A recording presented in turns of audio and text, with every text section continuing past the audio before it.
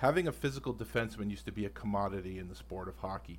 If you had one, you wanted to keep him. If you didn't have one, you wanted to get one. Those were the good old days. You've heard many guys on this podcast utter the phrase, "It's the new NHL," and none of them have ever said it in a positive light.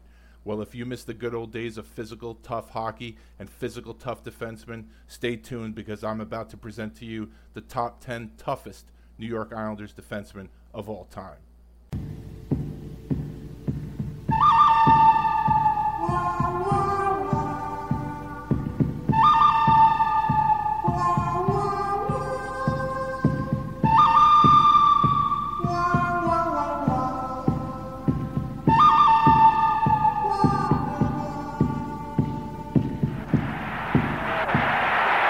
Nystrom's really getting some good right hands in. Gillies is down with Sandstrom.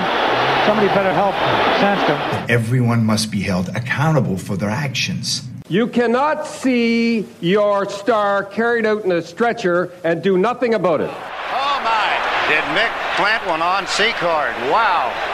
You can't put a bounty on a man's head. I just did. Spinning. Who's he going to go after? The puck drops and Baumgartner goes right to King, flashes him. But just a minute, Al Arbor has won 4 Stanley Cups, so don't start telling Al Arbor what to do, you and John Davison. Take care of Mason Tucker. Here's Franz Carlson.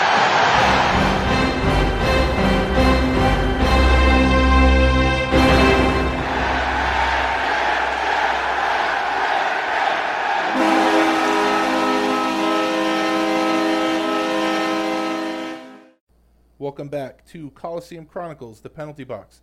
I'm your host, Joe Lizito. So I don't have a guest for you guys this week, but I don't think that's going to be a problem. As of late, it seems like there's been a lot of countdowns, top 10 this, top 15 this, top 20 that, and a lot of it is focused on hockey, and a lot of people have been doing their own top 10 lists in hockey. I have always wanted to do a definitive top 10 Islanders list. And I've done some in the past. The impetus for this project, however, is the top 10 lists I've done in the past. The Islanders have a long and rich tradition of tough hockey. The issue becomes towards the top of the list. And I'll go into this in greater detail when we get to those positions and ultimately when I get to the top 10 list. What I've decided to do is I'm going to go position by position. Not goalies. I mean, everybody would know that Billy Smith would be number one by a mile. Kelly Rudy beat up John Van Beesbroek once. Not many fights for the Islanders. Even guys like Ron Hextall, who has a reputation as a tough goalie, or Garth Snow, same thing, didn't really fight with the Islanders. So with the exception of Billy Smith and Kelly Rudy and maybe one or two other guys, I know Royden Gunn had an exhibition game fight once that I witnessed, but not many bouts from the Islander goalies outside of Battle and Billy Smith. So we're going to leave the goalies out of it, but I'm going to do 5 separate episodes. We're going to do top 10 defensemen, top 10 centers, top 10 right wing, top 10 left wings, and then ultimately it's going to lead up to the ultimate top 10 list. And like as I was saying, a lot of times when you see an Islander top 10 list, it usually ends up with Clark Gillies being number one. And I'm not disparaging Clark Gillies at all. As you've heard me say on many episodes, when I ask my guests who they were as a kid on the ponds, I always say when I was playing street hockey in Queens and on Long Island, I was always Clark Gillies or I was Bobby Nystrom. I love Clark Gillies. And I think as a kid, you don't necessarily take a lot of things into account as much as you do when you get older.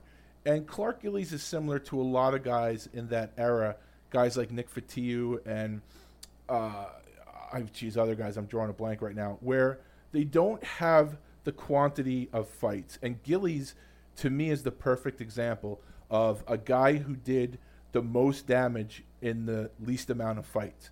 Gillies earned this reputation. I mean, it really is the perfect equation for a player like that, because if you don't have to fight 30 to 35 times a year, why would you? And the fact is, Gillies only had a fraction of the fights of a lot of his contemporaries and a lot of his contemporaries with the Islanders. If you compare his number of fights to Bob Nystrom, it's significantly less. And forget if you compare it to Gary Howitt's number of fights. So I wanted to dig deeper into the history of Islander fighters. I wanted to include a lot of things, not just I saw Gillies beat up Ed Hospodar, or, Gillies had a great series with Terry O'Reilly in those playoffs. I wanted to go deeper into it. I wanted to make it a project. So what I did was I went back to many players. It's probably could be 100 players, maybe not that much, maybe 60, 70.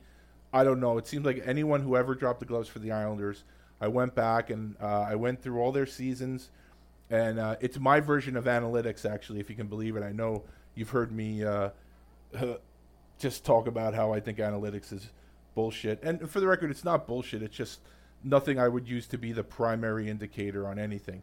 But it's my analytics in terms of me using penalty minutes and fighting majors and games played for the team, how many times they led the team in penalty minutes, how many times they led the team in fighting majors.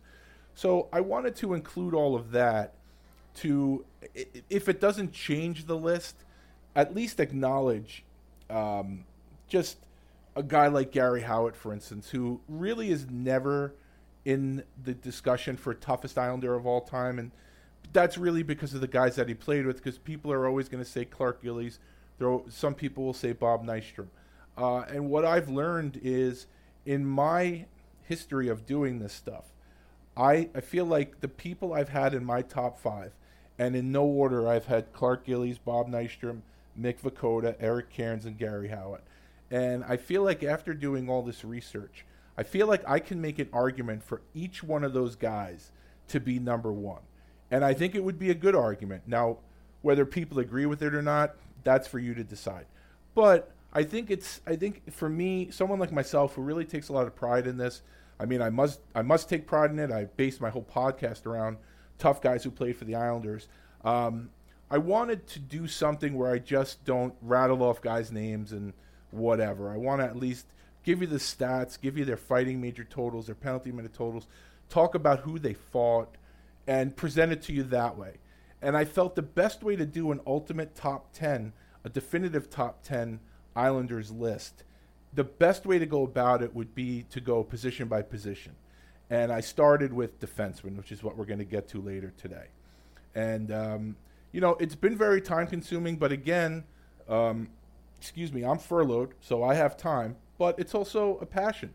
So it doesn't seem like a project. If you wanted me to give you a top 10 list of all-time New York Knicks free throw shooters, that would be a chore and torture. But this is actually a lot of fun. This defenseman project, I've had a lot of fun doing it. I've actually done, I think I've had 3 or 4 lists that I've altered in one way, shape, or form. I've run it by a few people, and they seem like, they agreed with it. It maybe not 100%, but basically said they couldn't really argue with it, and it's people that I respect. So I feel pretty confident in this final list that I came up with. So I will present that to you momentarily. One note, if I, during the course of this broadcast, sound like I am in pain, it's because I am in pain. I don't know what I did to the left side of my body in the rib area. I don't know what I did, but I did something, and it fucking hurts. So if you hear me maybe during the course of the interview go, or whatever, sound like maybe someone's poking me with a sword or something like that, it's because I'm moving around in my chair, and it hurts. But you got to play with pain, right? I mean, come on. We all should do it. I would like to think I'm old school and not today's NHL, so I have to bring this to the people, and that's what I plan on doing. But first, if you're listening to the show, I want to thank you very much. I had an email this week from someone that was potentially interested in not himself sponsoring my show, but he's someone that I guess supplies sponsors to some podcasts and sports-related podcasts and everything, and he wanted to know what kind of numbers I do. And to be honest with you, I signed up with Chartable. I get daily updates on the show and where I rank in different countries. And when I went to the actual Chartable page, I honestly don't know what I'm looking at. So I gave him numbers that I thought were accurate. I could have been totally off. I don't think I was, but apparently the numbers that I gave him were not high enough for the shows, for the sponsors that he would supply to shows. And that's fine with me. I didn't start doing this to get sponsors or to be one of the big dogs on the block. I mean, let's be honest. Everyone wants what they do to, I guess, get to a certain level.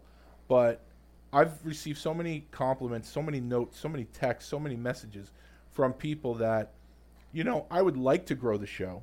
I still plan on growing the show. I figure if I put out good content, word will get around and more people will listen. But I'm also smart enough to understand that I do a similar show to a few other guys, but I limit myself to the Islanders organization. And that may not be everyone's cup of tea, and I totally get that. But I'm not going to change it because this is what I'm passionate about.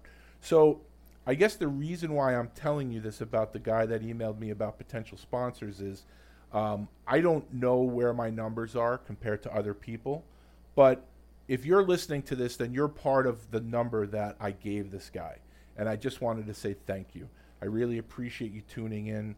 And it means a lot to me because I could sit here and talk to myself, but I guess it's nice to know there's someone on the other end listening to what you're doing, whether they agree with you or not, or whether they enjoy the interviews or not. Although I guess if you didn't enjoy them, you wouldn't listen. But like I said, hopefully one day the show will be bigger than it is. But if not, I'm totally cool with it. If 10 of you are out there listening right now and are really enjoying the content I put out, that's great because you know what? I do it for fun. I do it, to reconnect with a lot of these guys that I either once knew or I continue to know, but I never did anything long form like a podcast where I could bring you the story of their career. So maybe one day I'll be up in the upper stratosphere, but if not, I'm totally cool with that. Thank you very much for listening. It means a lot to me. If you are listening, though, if you could please, no matter what platform you're listening on, there's got to be a button on there to subscribe. If you don't mind, please hit that subscribe button, hit that like button, whatever it is. And I think it might just be Apple where you can actually rate and review the show. I guess, again, I can't even read all the chartable stuff and know what I'm looking at, but I imagine there's some algorithm where if you rate the show and then you post a review, that's better for me. I guess maybe I appear in more searches. I honestly don't know. One of these days I'll actually look into it and figure out what it all means. But it doesn't take a lot of time. So if you are listening, if you could please subscribe, please like the show, rate and review it. It helps me out. It'll get me a bigger audience. And I guess that's cool. But, please, if you don't mind doing it, do it. If you mind doing it, that's cool too. Whatever you want to do. But it would mean a lot to me if you could subscribe and rate and review the show. Also, I always seem to forget this stuff. It probably would help out if I gave you this information in case you don't know. As far as social media goes, I'm on Twitter. I'm on Twitter on a personal account, and the podcast has an account of its own. So if you're on Twitter and you want to give me a follow, I definitely will follow you back as long as you're a real person. My Twitter account is at Joe_Lozito, at JOE_LOZITO. The account for the podcast is at Kali Sinbin Pod, at COLISINBINPOD. Again, on both accounts, if you follow me, I will follow you back as long as you're a real person. Like I said, one of my largest pet peeves in the world, and I have many of them, are people who say, hey, give my account a follow. And then you look at their account and they have 10,000 followers and they're following back 57 people. Well, if you're going to ask people to follow you, follow them back. I mean, what makes you so special that you want people to follow you but you won't reciprocate? It never made sense to me. I think it's actually a douche move. And like I said, if you follow me, I'll give you a follow back. If you're on Facebook, as I said, I don't really do Facebook too much anymore, but the page does have a Facebook page, which I will continue to be active on. And the Facebook page for the show is facebook.com/Coliseum Chronicles Podcast. So if you go on there, you can like the page, and then I believe by liking the page, everything I post will appear in your timeline. And again, it's all stuff related to the Islanders and related to Islander enforcers. I'm not going to post anything political because I don't do that anyway, but I'm sure you get enough of that horse shit on your timeline as it is. So if you like the show on Facebook, every now and then you'll probably get a picture of a player whose birthday it is, or an update on an upcoming show, or just something related to the Islanders, related to the podcast. Trust me, I'm sure your feeds are a lot like mine, which is why I really stopped using it. It's because all it is a bunch of political horse shit. No thank you. I'm not very active on Instagram, but I think with the Facebook shunning, I may go on Instagram a little more. I just have one account on there. It's my personal account, but it's really slowly become the account for the show. It's at Joseph_Lozito. So it's similar to the Twitter. It's just my whole name, Joseph, then underscore, then Lozito. And if you follow me on any of these social media platforms, I'm sure by now you know that I've launched the merchandise store. So right now, as I've said before, a man named Joe Maricic, the artistic genius as I call him, designed the logo that you've seen me post on all my social medias and on the links for the podcast. And I always wanted to do merchandise, and originally, like I said, I was going to order a bunch of stuff and then do all the shipping and everything from here. But I decided to go a different route, and I'll give you that website address. And the reason why I went that route is because I was able to offer many more products, and actually the price is less for you. Originally, for just, to give you an example, the least expensive price I could offer you for a t-shirt before shipping was like $31 or $32. And I believe with this company, the shirts are around $26 before shipping. So obviously you still have to pay for shipping, but it just by doing this, it'll save you money. And actually they handle everything. They handle shipping and all this stuff. So it's actually a win for everybody. I don't have to ship it. You're not waiting on me to ship it. They ship everything. And it's lower price for you. And also the variety of products that are available is insane. I have onesies on there. So if you're thinking about having a baby and you need the final reason, like I said, definitely have the baby. Definitely get them a Coliseum Chronicles onesie. I have onesies. I have children's clothes, like children's t-shirts, children's hoodies. I have clothes for ladies, like ladies' tank tops. I think there might be a specific ladies' t-shirt, but I could be wrong. I have leggings.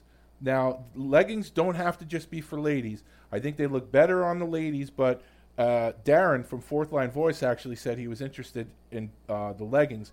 And Darren, if you're listening to this, if you want them and you'll wear them even once for a picture, I will buy the leggings for you if you promise to put them on and post a picture. If you let me know, and I will get them to you as soon as I can. But if you're not like Darren, and I guess not that comfortable with everything, as he apparently is, I think the leggings are mostly for the ladies. But we have T-shirts, sweatshirts, hoodies. There's other things like towels. I guess they're like the big towels, beach towels. There's banners. There's socks. There's 22 separate items with the Coliseum Chronicles logo on them. Like I said, Joe Maricic, he's the one who designed the logo. He really is an amazing artist. So if you're interested in the merchandise, I will put a link. There's always a link on my social media, and I'll put a link in the description for the episodes. But if you have a pen handy, or you have, I guess is it Eidentic memory, it's teespring.com/stores/Coliseum-Chronicles-merch. You're not going to remember that. I mean, you might. I don't know. Not everyone has my old man memory. But in case you don't remember it, you can find the link on my social media. You can find the link on the show part of your whatever platform you're listening to. I'm going to put the link in there. As I mentioned, Joe Maricic, if you like my logo and you like his other artwork, Joe is very easy to work with, and you can hire him for projects. You can reach Joe at Graphics Joker on Twitter, at GRAFIXJOKER, or you can go to loudegg.com. Hit Joe up. He's a great guy. He's very easy to work with, and he absolutely 100% knows what he's doing. If you want to listen to other shows similar to the show you're listening to with a little wider subject matter than my my sticking to the Islander organization, of course, the aforementioned Darren from Fourth Line Voice, who I hope takes me up on my offer for the leggings. He has 2 shows a week. His podcast, like I said, Fourth Line Voice, 2 shows a week on the Hockey Podcast Network. Mondays are the classic episodes. He just released one today for subscribers. He has Tough Western Boy Kent Staniforth. That's a classic episode from his old website, and he releases a new episode on Wednesdays. I don't know who he has coming up this Wednesday. There's Alec. Oh, and also, I'm sorry, for Darren, also check out his YouTube channel, the Fourth Line Voice YouTube channel. Got thousands of fight clips posted. I'm probably on there at least once a day, and you probably are too, even if you don't realize it. You're probably on his channel. The Five for Fighting podcast with Alec Olin-Salin. I believe Alec's latest episode is with minor league enforcer Doug Mann. Doug had some really great stories, and I love listening to the minor league guys. You've heard me say that a million times. The stories that they have are tremendous, and this episode was no different. Now, Alec made reference to a bonus episode that was going to be released today, and since I'm recording, I don't know who it is, but I'm definitely going to check that out as soon as I sign off. And if you're on Facebook, Alec is also the founder of the Enforcer Appreciation page. Definitely go there, give it a like. Always good quality content on there. You can interact with a lot of former enforcers and fans like me, fans like yourself. It's a fun group. It's, like I said, as far as Facebook goes, it's a nice change from all the bullshit that is on most of Facebook. Now, as you know, I've already said I'm doing the top 10 toughest Islander defensemen today. In a few days, my friend Bobby Longgrass, who does the Bucket Drop podcast, is going to release part 1 of an episode we just recorded the other day. Now, I told Bobby right away, I said we're going to do top 10 Islanders. He's been doing this now. He did top 10 with Darren from Fourth Line Voice of the LNAH Enforcers. He did a top 10 Tampa Bay Lightning Enforcer episode with Alec. So he wanted to do a top 10 Islander one with me. And the episode I did with Bobby is more along the lines of what I would put out before I started my project. As of right now, in terms of the project I'm working on, I don't have a top 10 for the other positions other than defensemen. So it would have been unfair to me to try to rush through that to put it together for a Bobby show. So I went with the traditional top 10 for Bobby's show. And when the time comes that I put out my ultimate top 10, it may not match up, but like I said, this is part of the impetus for the project that I'm working on. I wanted to do something a little more scientific. But Bobby and I had a great time. We spoke for hours. By the time I went upstairs, everyone was sleeping. And, but my wife, I think, expects that at this point. So check out the Bucket Drop podcast as well. One other thing I would like to say before we get started on this. I have a friend named Jamie Zamalia. And Jamie has listened to every episode of the podcast from episode 1. And Jamie is a guy who has built a lot of things in the St. Louis area and has worked his ass off for many years. And he announced that he's retiring.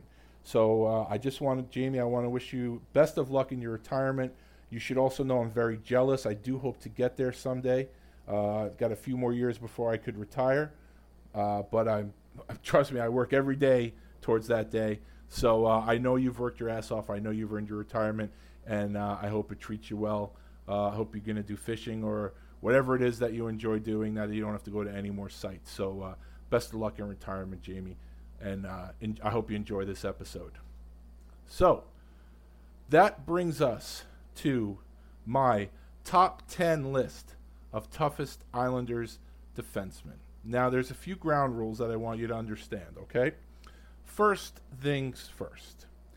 When I made this list, especially when it comes to the stats, a lot of times when people do this, they don't count stuff that happens in the preseason, and they don't count stuff that happens in the postseason.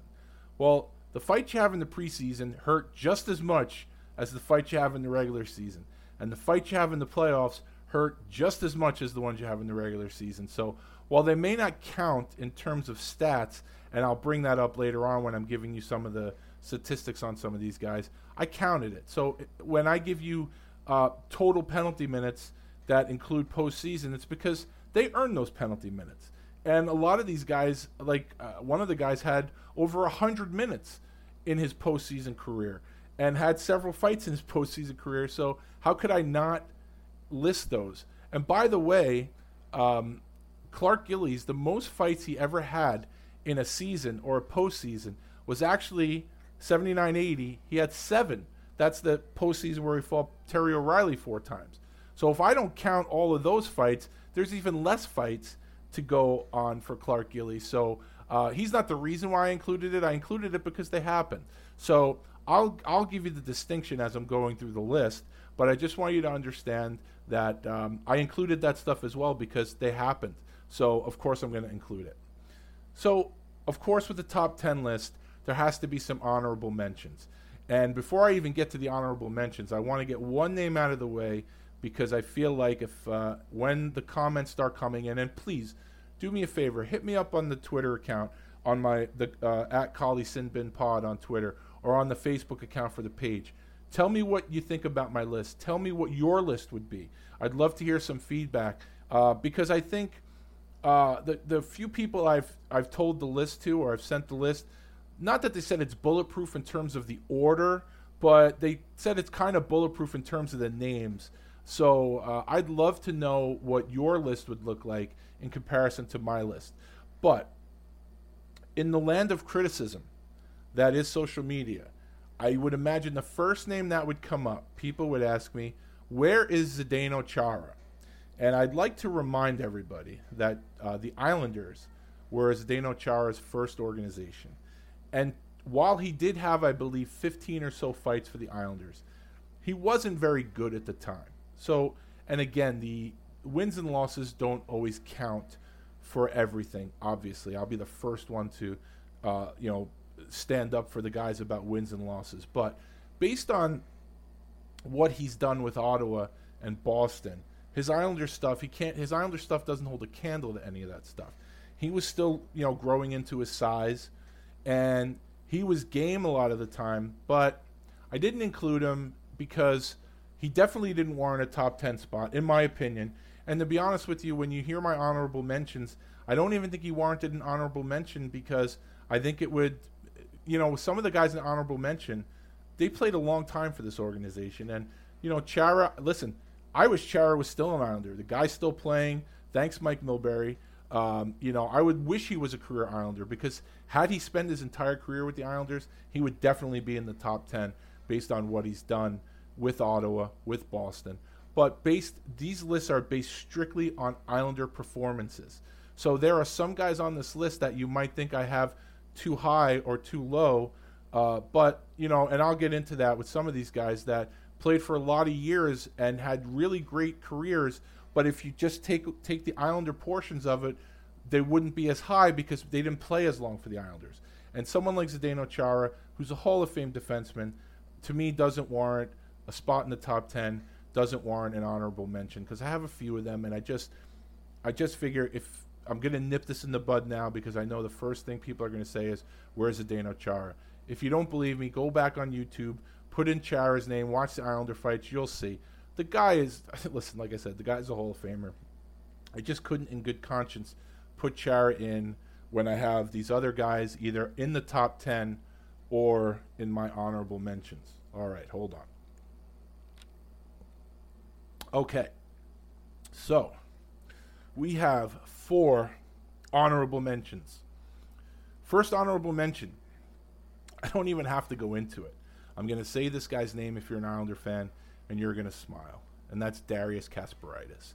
Now, Darius didn't fight. Darius had a handful of fights in his whole Islander career, and they were probably a result of a hit that he laid on either the actual guy he fought or one of his teammates, and they came in and they ended up dropping the gloves.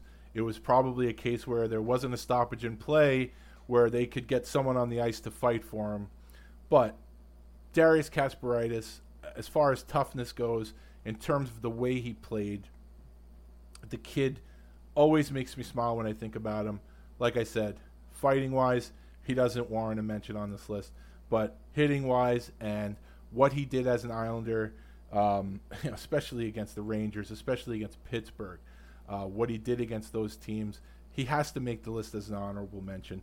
I don't have stats for him because stats, in terms of the stats I'm going to give you for the rest of the guys, they don't tell the story for Darius. So there's no point in giving them to you. So just take the name, Darius Kasparaitis, smile, and then we're going to move on to the to actually the 4 honorable mentions I had, and then I said I have to include Darius. So Darius Kasparaitis is my first honorable mention.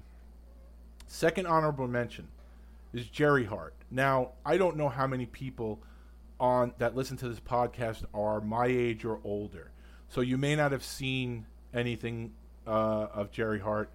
I don't think there's a ton of his stuff on YouTube. If you have some old VHS tapes or converted them to DVD, you might have it. Jerry Hart played 7 seasons with the Islanders. He's an original Islander. He was on the original 72-73 team, played 47 games that year, had 158 penalty minutes. The original Islanders started in 1972, played right through to the season before they won their first cup. He played through to 78-79. He's 10th all-time on the team in penalty minutes. He has 783 penalty minutes.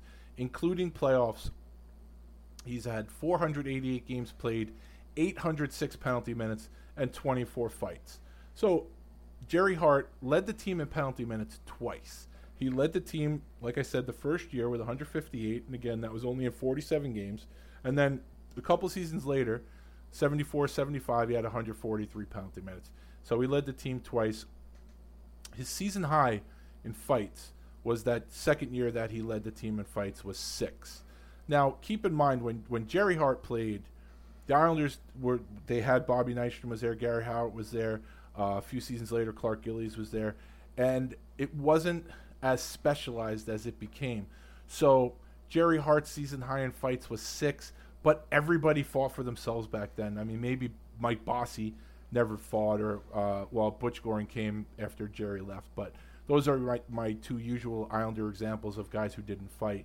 But everybody fought. You know, as I've said, and people who watched them play, a guy like Bob Bourne, he never gets credit for how tough he was because everyone remembers how fast he was and what a good player he was. But when Bob Bourne had to drop the gloves, he did pretty well.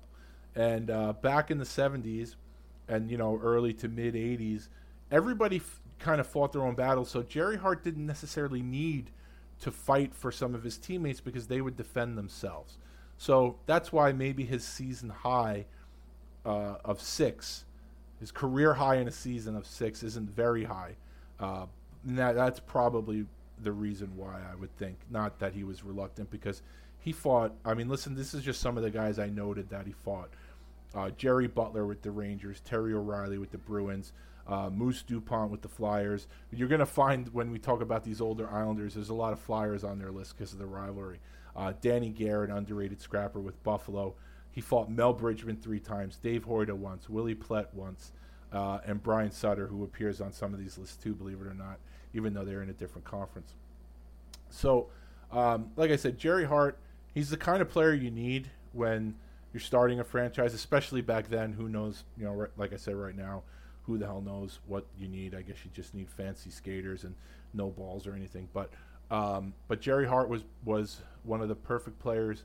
Like I'm looking for the right word, but he's sort of like he's a foundation player in a sense, where you have Jerry Hart on your defense, so you have a good amount of toughness right there.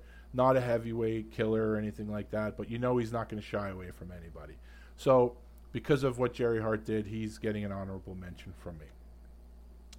Second honorable mention is someone that, again, if we were doing a top 10 list for his main team, the Washington Capitals, someone who everybody will remember, Brendan Witt, as a Washington Capital, even though he played for a couple of other teams. Brendan Witt is probably top 2 or 3 Capitals defensemen of all time. On the Islanders, he doesn't quite break into my top 10, but he does warrant an honorable mention. Brendan Witt played 4 seasons with the Islanders from 06-07 to 2009-10. He's 44th all-time. Oh, I didn't tell you, Jerry Hart is 10th all-time in penalty minutes for the Islanders. Brendan Witt is 44th all-time in penalty minutes for the Islanders with 321. So Brendan Witt, He played 247 games for the Islanders. He had 321 penalty minutes and 15 fighting majors. And I'll get into probably his most famous fight in a moment. Brendan Witt led the team in penalty minutes one time in 2006-2007, had 131 penalty minutes. His season high in fights was 5 in 06-07. So if you've watched the way hockey has progressed, and especially for a guy like Brendan Witt, who's going to contribute more than fighting, it makes sense. So, a guy's going to take a regular shift. He has a lot of responsibility. You can't have him fighting all the time, I guess. So his season high for the Islanders in fights was 5. Some of the guys that Brendan Witt fought: Ben Eager of the Flyers. He fought Scott Walker of the Hurricanes twice. David Clarkson of the Devils twice. Milan Lucic of the Bruins. He fought him. But this is sort of like the stuff of legend now. His toughest opponent may have been an SUV. In 2009, while the Islanders were on the road in Philadelphia, on the way to the morning skate, Brendan Witt was crossing the street outside the hotel, and a gold SUV made an illegal turn. So Brendan Witt's just walking.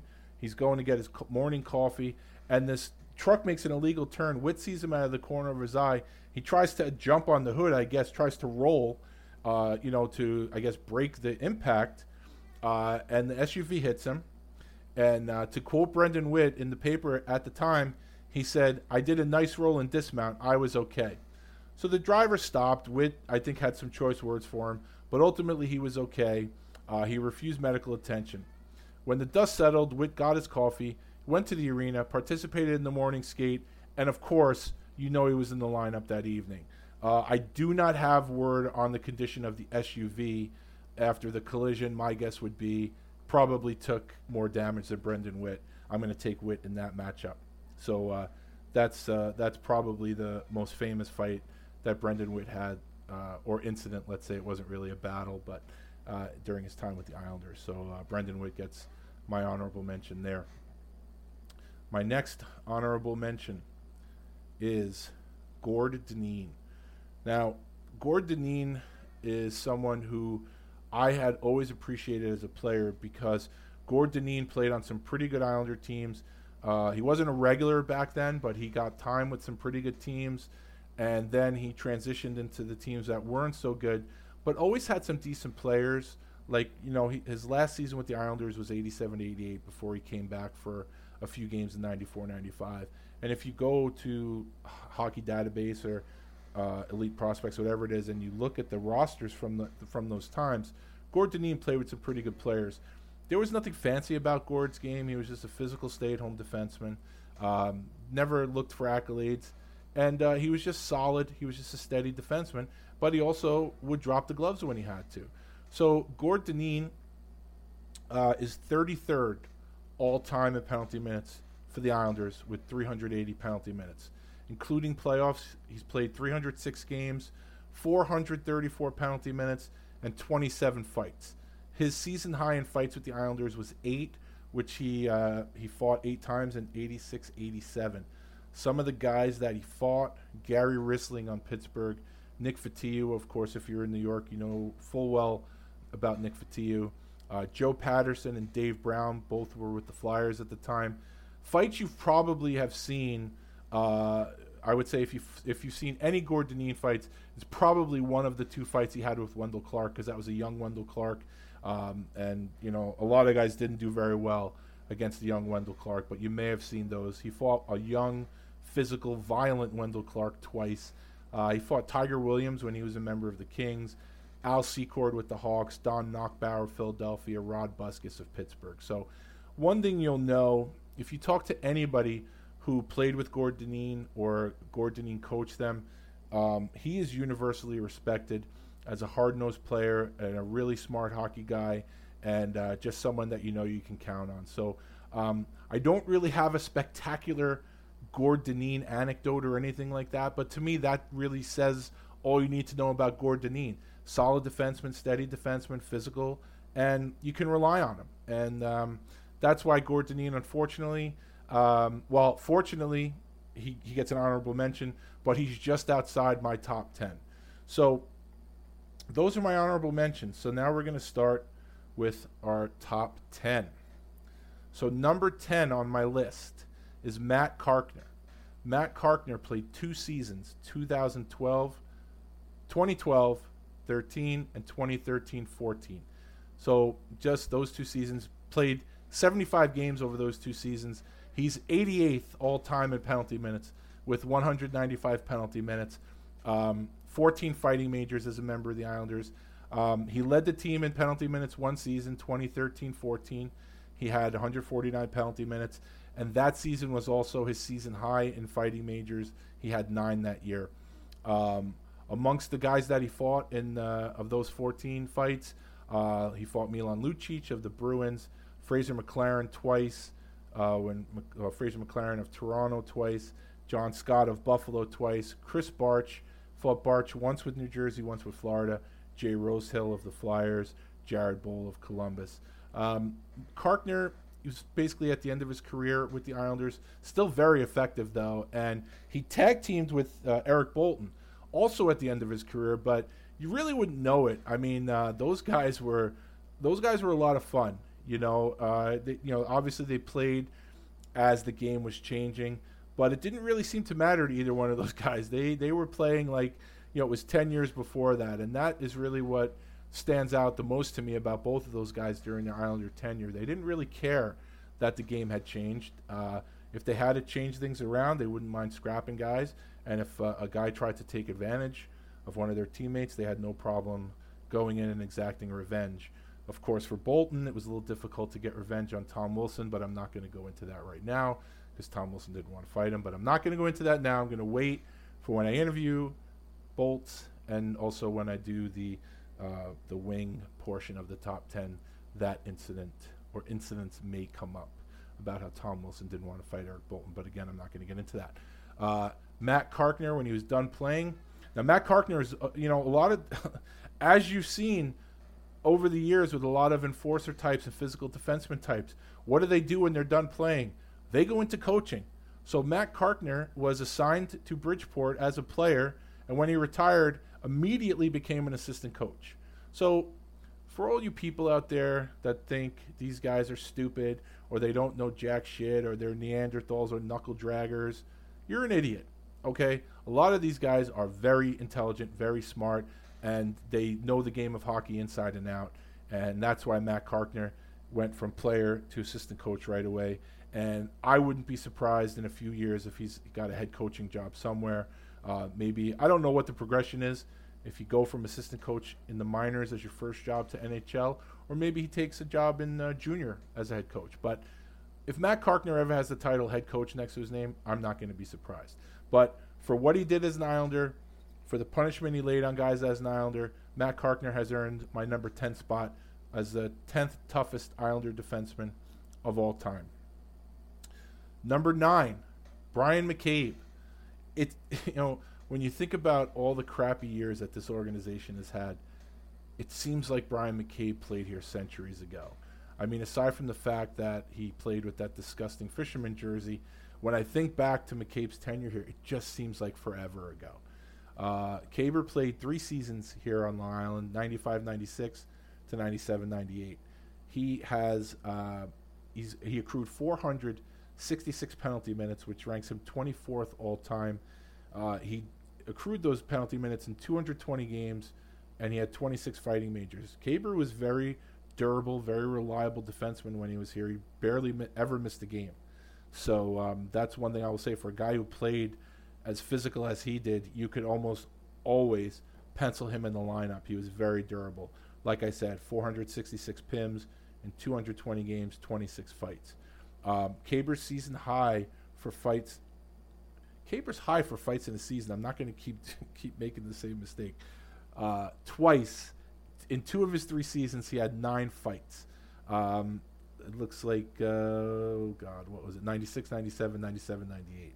He had 9 fights in each of those seasons. Now, Brian McCabe was a regular defenseman, but he didn't fight. He fought other guys. He fought Hall of Famers. He fought legitimate tough guys. Some of the guys he fought, Troy Crowder in L.A., Brendan Shanahan, who was a Red Wing at the time, fought Matt Barnaby with Buffalo twice, Fought Keith Primo. I think he fought Wayne Primo too. I didn't note that. Fought Dan Kordick. Fought Grant Marshall of Dallas. Fought Scott Mellenby twice with the Panthers. And he's also the youngest captain in Islanders history. Now, at the time, I was 25, 26. I'm like, wow, this is really cool that this kid is named captain of a hockey team. But he's 22 years old. And they had plenty of guys on the team that might have been better for him. I don't know what it does to a 22-year-old to name him captain of an organization. But to his credit, I think he did a great job. I just think the name I'm going to mention now, and he's someone you're going to hear later on the list, Brent Severin was on the team at the time. And Sevy is a guy that was very familiar with wearing letters during his career. And he's a natural-born leader. I think Sevy would have been a perfect pick to be captain. Mick Vukota was here still. There were plenty of veterans on the team at the time that may have been a better choice for captain, given the way the team was, because to make Brian McCabe captain of a team that is not very good, that's probably a lot of pressure for a 22-year-old. But, like I said, Brian McCabe handled it very well. I think I would like to say that during his time here, I think Brent Severin really took him under his wing. Sevy had been through the wars in the Western League, like Caber was. He was a Western Leaguer. But Sevy had paid his dues in the minors.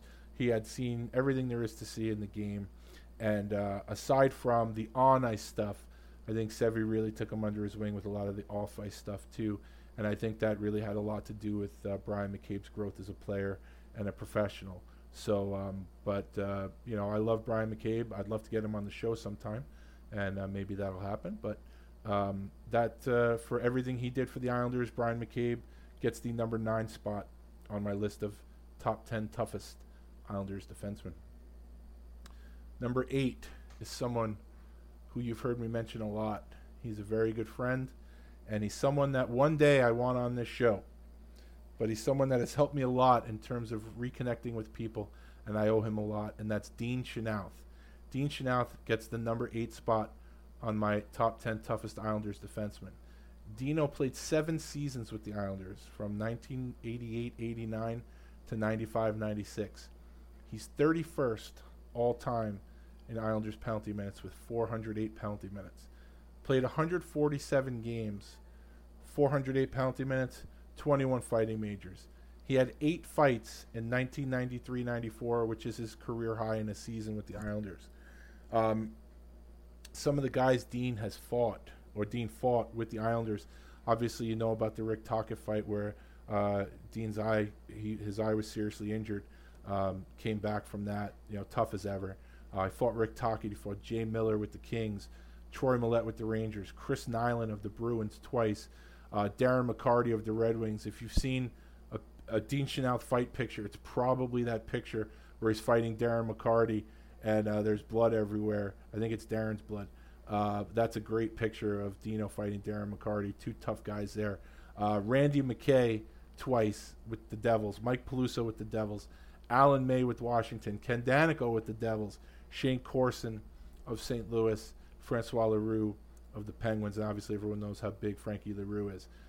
Of all of Dean's fights, the one thing he did that will always, when you say the name Dean Chenoweth, the one thing I will always remember about Dean Chenoweth is not really a fight, because the guy didn't really fight him.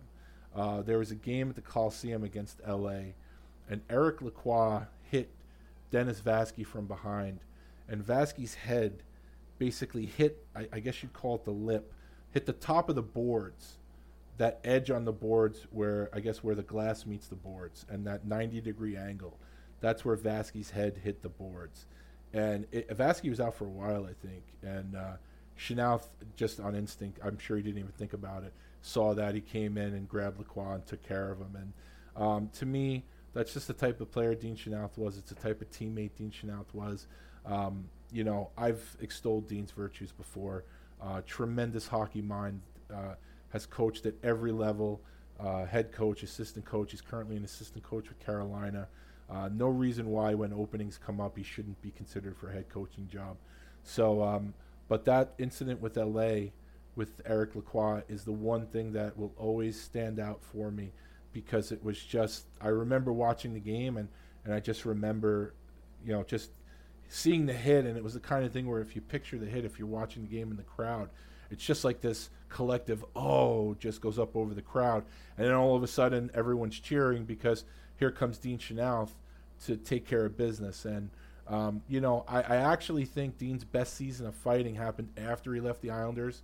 One of his seasons with the Bruins, I thought he was I thought he had a great season with the Bruins. And that's not saying he didn't have great seasons with the Islanders, but I think everything clicked this one season with the Bruins where he was just doing very well. But as far as his Islander stuff goes, that incident with the Kings is always going to stand out for me, because, like I said, it shows what a teammate he is. And he did what you're supposed to do. Like in today's NHL, he didn't look around at the refs and go, are you going to call a penalty? Or should I let Toronto handle this? Should there be a phone call? Dean Chenoweth just did what men do. His teammate was basically sabotaged. He was hit from behind, maimed, and Dean Chenoweth just said, I'm going to go in and fuck this guy up. And that's what he did. And that's what I'll always remember about Dean Chenoweth's tenure on the island, aside from the fact that, we became friends, and he's a terrific guy, and he helps me out a lot, and he never, ever says no to me when I ask him for help. So he's a great guy. He's number 8 on my list of New York Islanders' toughest defensemen. Now, you heard me allude to the fact that there are certain guys on this list that if I did a career thing, they would be higher on the list. And my next 2 guys are those 2 guys. They had short tenures with the Islanders, short but effective tenures with the Islanders. And their careers as a whole don't necessarily represent their short tenures, because they both had amazing careers, and if you do a collective thing, they're probably higher up on certain lists. But because their tenures were both less than 2 full seasons, that's why they are where they are on the list. So we're going to go number 7, Brent Severin. Parts of 2 seasons with the Islanders, 94-95 and 95-96. Sevy is 80th all-time in penalty minutes for the Islanders, 214 penalty minutes, 84 games, 214 penalty minutes, and 12 fights over those 84 games. Sevy did lead the team in penalty minutes in 95-96 with 180. He was tied for the team lead in fights that season, 95-96 with 10. And, of course, if he had 12 fights with the Islanders and he had 10 fights in a season, that was his season high with the Islanders, 10 fights. I think everybody remembers Sevy's fighting debut with the Islanders, fighting Chris Simon, a prime Chris Simon with Quebec, fighting him twice in Quebec and doing very well in both fights. Fights that probably a lot of people didn't think he was going to do as well in if you don't really know a lot about Brent Severin. I wasn't surprised, and people who know him probably weren't surprised. But, they were the kind of fights where I'm watching them in my living room going, holy shit, this is fucking great. He's doing very well against Chris Simon. And those were his first 2 fights with the Islanders. Like I said, the 2-fight game in Quebec against Chris Simon. Also, fought Ty Domi with Toronto, Todd Ewan with Anaheim, Mark Tenorti twice with the Capitals, and we touched on that on the episode that Sevy was on, why he was so pissed off. Dennis Vial twice with Ottawa, Alex Stoyanov, Vancouver, Chris Tamer, Pittsburgh, Sean O'Donnell, L.A., and Dave Roche, Pittsburgh. So those are his 12 fights with the Islanders. Now, Sevy had a wonderful career. He's a Stanley Cup champion with Dallas. And ever since he's retired, he's still involved in the game. He does a lot of things in the Dallas area. He's had his own school once, Severin Sports. He does certain things now. I don't know if it's if he teaches clinics, I think. Always working with kids. So regardless of where Sevy is on this list, I'm sure he'll give me shit for it, though. That's the kind of guy he is. But Sevy is always taking kids first. It's one of the things I like the best about him. Always teaching children. But he's also had gigs in the NHL. He's been a radio color commentator. He's done TV work for Dallas. I think he still does it. So, and how could he not do television? He has the moneymaker. He knows what I'm talking about. And Sevy is a really good friend. I'm glad he was an Islander, even though it was a very short time. It was too short, but, like I said, if you listened to the episode, you know why it was short, and he got off the island none too soon based on who was in charge. But even though it was only 84 games worth, Brent Severin is 7th all-time on my top 10 toughest Islanders defensemen. Number 6, the Colonel, Brian Kern. Now, Brian Kern, a lot of people think I'm crazy that I like this guy so much. But I love the Colonel. I love this guy. Okay? Now, I honestly don't know how you can't like Brian Kern. But let's recap a little bit about his Islander career. He played 2 seasons, 1986, 87, and parts of 87, 88. Only 90 games. It seems like he played a lot more than 90 games, but only 90 games, 424 penalty minutes, 23 fights. His 424 penalty minutes rank him 29th all time. So the guy's 29th all time in penalty minutes, playing 90 games. That 86-87 season, 356 penalty minutes. Also, 19 fights that year, tied for the team lead. And obviously, if he had 23 fights and he had 19 in one season, that is his season high. So let me just rattle off some of Brian Kern's opponents. Brian Kern fought everybody when he was an Islander, and we'll get into that. But let me give you some of these names. Larry Playfair of the Kings, he fought him twice. Rick Tocchet of the Flyers, he fought him twice. Gord Donnelly of Quebec.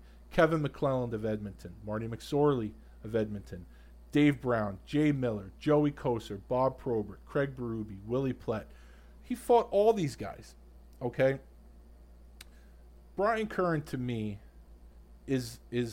was the perfect bridge. He came the end of guys like Gillies, Nystrom. They were at the end of their career. Then you plug in a Brian Kern who had some good seasons with Boston. And then when you trade a Brian Kern, that ushers in the Mick Vukota era. A little bit after that, Kenny Baumgartner comes aboard. And honestly, I don't think you could have had a better guy at that time than Brian Kern. But I'm going to tell you what I like the best about Brian Kern. Brian Kern, and you've heard me say this about Mick Vukota, where Mick Vukota played with the same Western League attitude as he had in the Western League and as he had in the American League. He brought that same attitude to the NHL. And no matter how many seasons he played in the NHL, he never changed. Okay? He was the same guy. And that's part of the reason why I love Mick Vukota. And Brian Kern was the same way. All right, Brian Kern, he came from the Bruins, Big Bad Bruins, played with them, played with Jay Miller, came to the Islanders. And now when he's coming from a Bruins team where he had a lot of help to an Islanders team where he didn't have a lot of help. So Brian Kern is now the new sheriff in town. And he's also the new sheriff in town as a defenseman. So that presents some issues. If you have to be the main fighter on a team and you're a defenseman, you can't just drop the gloves whenever you want. It's not the same as if you're a fourth liner. You have to be more selective. Even with that, 356 penalty minutes, a record that will never be broken. Brian Kern has an Islander record that will never be broken. The guy that came closest in recent years was Zenon Konopka, and I think he had 307. He was still basically 50 penalty minutes away from Brian Kern. That season, that 86-87 season for me, was a lot of fun watching Kern play, because Brian Kern, similar to Vukota, played like it was his rink. And Brian Kern didn't beat everybody up, but it didn't matter. He played like he owned the rink. He didn't care who you were. He was going to rough you up, and if he had to fight you, he'd fight you. And if he didn't have to fight you, it didn't matter. He was a physical defenseman. He was going to crush you in front of the net. Okay? One of my most favorite memories of Brian Kern was he great against the Rangers. I mean, I don't think Brian Kern ever took a shift off. But against the Rangers, he was just, and maybe, again, it's the Islander fan in me multiplying things against the Rangers, because obviously you watch the Rangers, not so much anymore because it's really not a rivalry, but when there was a rivalry, guys like Brian Kern, guys like Mick Vukota, guys like Gillies and Nystrom and Severin and Howitt and Balmer and all these guys, you watch them extra closely. And Brian Kern, there was a game where he's on the bench. There's a scrum going on. And he's on the bench, and he's standing up watching what's going on. And Ron Duguay, of all people, comes over. And he looks like he's starting to chirp at Kern, which in and of itself is funny. And Kern's just standing there giving him the, oh yeah. And at one point, he just sits on the bench. He sits on the bench, and he just leans. It's like he leans his face. He's got his gloves on the top of his stick, and he leans his face there like he's really interested in hearing what Ron Duguay has to say. It's not as, obviously, maybe I'm not doing it justice, but if you can find the clip, it's just fucking hilarious that here's a guy that could snap Ron Duguay in two, and Ron Duguay's coming over and chirping the toughest guy on the bench, and Curran's just like listening like, and again, I'm not doing it justice, but if you've seen it, you know exactly what I'm talking about. And that is one of the funnier things I'll always remember from Brian Kern's tenure here. But Brian Kern is a guy, I'm so happy he was an Islander. That season was very memorable. I was not happy when they traded him to Toronto. I wasn't happy at all, to be honest with you. I love that guy. And I probably, let's put it this way. I don't really buy jerseys too much anymore. I would 100% buy a 34 Kern jersey and wear it to games. No problem. That's how much I like this guy. So that memorable season sticks with me to this day. And Colonel, if you're listening, thank you. You were awesome with the Islanders. That season, phenomenal. And the Colonel is another example of a guy who went on to coach. He coached many teams in many different leagues. I don't think he's coaching at the moment, but it might, unless he doesn't want to coach anymore, he could probably get another job in an instant. So here's to the Colonel, number 6 on my list of top 10 toughest Islander defensemen. So now we're entering the top 5 zone. And maybe you're wondering, have you heard your guy yet? And if you're an old school guy, pardon me. Okay. If you're an old school guy, you're wondering, where's Gordie Lane? Well, Gordie Lane is number 5. And Gordie Lane was one guy, he's the one guy who actually has been, I said I had 3 incarnations of this list. Gordie Lane was actually the guy that bounced around the most. And when I did my research and I did my stats and everything else, I had to give him credit. I'm not saying Gordie Lane is a tougher guy than anyone from 6 through 10 or honorable mention. Gordie Lane takes a backseat to nobody, though. Okay, what puts Gordie Lane at the number 5 position was the fact that he's tough as nails, didn't take a backseat to anybody, never took a backward step, and played 6 seasons with the team, 345 games. And you never hear Gordie Lane's name when they talk about the Cup teams, because you always hear about the main 4 guys, and you hear Trottier, Bossy, Potvin, Billy Smith. Then you hear like Gillies, Nystrom, Kenny Morrow, Butch Goring. You hear all these guys, but it's the lunch pail guys like Gordie Lane, like Dave Langevin, let's say, that really meant a lot to those teams. And if you ask any of those dynasty guys how much Gordie Lane meant to those teams, I'm sure that obviously they'll agree with me, but they'll probably be much more eloquent than I am, and they can give you more specifics because they lived it with him. But Gordie Lane is, to me, an unsung hero of those dynasty teams. The guy has 4 Stanley Cup rings with the Islanders. So Gordie Lane played 6 seasons, as I said, from 79-80 to 1984-85. He is 16th all-time in penalty minutes with 614 penalty minutes. Now Gordie is the guy, one of the main reasons why, yeah, fucking right, I'm going to include playoff penalty minutes here for these guys. Gordie Lane had, I said he's 16th all-time in penalty minutes with 614. When you add his playoff penalty minutes, that number jumps up to 760. Gordie Lane led the team in playoff penalty minutes twice. 2 of those Cup teams, Gordie Lane led the team in penalty minutes. That was the first Cup team, 79-80, had 85 penalty minutes in the playoffs. And 81-82 had 61 penalty minutes. So his 614 PIMs rank him 16th all time. But when you add all his playoff PIMs, that jumps up to 760. Those count, those count, and they count in a big way because you're playing for that big shiny cup. So, of course, I'm going to count those. Gordie's career high in a season in fights were 10. That Stanley Cup season, 79-80, he had 10 fights. Now, some of these names that I'm going to rattle off to you, you might know some, you might not know some. But I'm not, everybody I'm listening to here right now, tough fucking guys. Ron DeLorme, you might not be familiar with him. Google him, YouTube him. Ron DeLorme was with Colorado, fought him 3 times. Kim Claxton, Pittsburgh. Wally Weir, Quebec. Paul Stewart, you know Paul Stewart. He played. Tough guy. He fought Paul Stewart when he was with Quebec. Al Secord of the Bruins. Lindy Ruff in Buffalo. Brian Sutter of the Blues fought him 3 times. The toughest of the Sutter brothers fought Brian Sutter. Gordie Lane fought him 3 times. Paul Holmgren, Flyers, you all know him. Chris Nyland, everybody knows Knuckles. Kevin McClellan, Edmonton. Fought all those guys. So Gordie Lane definitely did not pick his spots. He fought other guys. Those were just the biggest name guys that he fought. And, of course, as I said, 4-time Stanley Cup champion. He's also a Manitoba Hockey Hall of Famer. So while I feel like he doesn't get the credit he deserves for those on those Cup teams, and obviously it's because of his teammates, he played with some legendary guys, but the hockey world recognizes Gordie Lane. Like I said, he's a Manitoba Hockey Hall of Famer.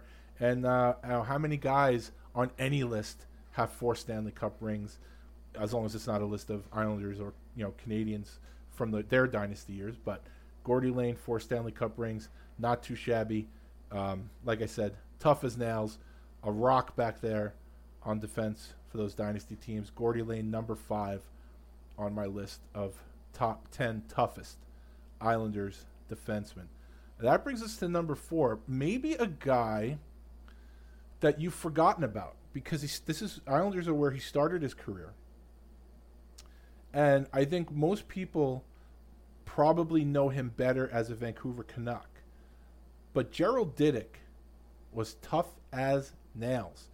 Tough as nails, Gerald Diduck played 6 seasons with the Islanders from 1984-85 to 1989-90, where he actually was traded to Montreal. I believe he was traded for Craig Ludwig. I didn't like that trade. I mean, Ludwig is a fantastic player, but of course, I want Gerald Diduck on the team. I think he played 1 season in Montreal, then he went on to Vancouver. Gerald Diduck is 17th all-time in penalty minutes for the Islanders with 580 penalty minutes, including his playoff penalty minutes. Well, his total stats, 334 games, 657 penalty minutes, and 33 fighting majors. Gerald Diduck led the team in playoff penalty minutes in 1987-88 with 42. He led the team in playoff fighting majors twice. 86-87 he had 3, 87-88 he had 2. His season high, his career high, in fights with the Islanders, he hit the number twice. He had 7. 87-88 and 89-90 he had 7 fights in each of those years. Some of the guys he fought. Now, Gerald Diduck, again, he's someone that was always active in the Islander-Ranger rivalry. He always seemed to come up big in those games. I don't know, I guess it's not just the fans. I mean, I guess the players back then, like I said, when it was actually a rivalry, I mean, these players had to get juiced up. I know, the line would say, no, you take every game as the same, but I'm sure these guys took these Ranger games pretty serious back then. So some of the guys that Diduck fought, Dwight Schofield of the Blues, Rick Tocchet fought him twice, Don Jackson, Ed Kastelik, the Washington version of Eddie Kastelik. Also Scott Stevens fought him twice with Washington. Gord Donnelly of Quebec, Joe Patterson of the Rangers, Al Secord of Toronto, Rudy Poshek of the Rangers, a young Rudy, fought him. Dave Maley of the Devils, Mark Janssens of the Rangers, Joey Kocur of the Red Wings, and he fought a young Ken Baumgartner of the purple and gold version of Bomber in L.A. So you look at that list of guys, Gerald Diduck doesn't pick his spots. And Gerald Diduck was also one of the most physical guys in front of the net that the Islanders have ever had. Didick was also on the ice during the playoff brawl, which, obviously most people remember Bomber skating in a circle. Like, I get goosebumps talking about it all the time. You got Bomber and Mick were the two main players for the Islanders. Didick was also involved in that. So, like I said, Didick is kind of a guy that sort of goes under the radar, but really tough guy. Could play the game too. Again, steady defenseman, solid defenseman. He would crush guys in front of the net, fight all the big names, and had a great career. Like I said, I think most people probably remember him as a Canuck, but he started with the Islanders. I'm happy that he did, and again, and he's one of these guys that started obviously with Springfield, and you know how I feel about guys that played in Springfield. I love them, but Gerald Didick, number 4. If you forgot about him, I'm glad I could remind you about him. So Gerald Didick, number 4. Now, number 3, number 2, and number 1. I don't think anyone is going to jump in ahead of these 3 guys based on the way the game is played now. Now, you could say that you want to switch some of the names around in the top 3. That's fine. But in terms of anyone entering the top 3, I don't think you're going to see that, obviously with the way the game's played. Right now, even the toughest defenseman the Islanders have is Scott Mayfield. I actually love the kid. I think for the way the game is played now and the way that these guys' hands are tied right now, I think a guy like Scott Mayfield, you can't really ask him to do anything more than what he's done.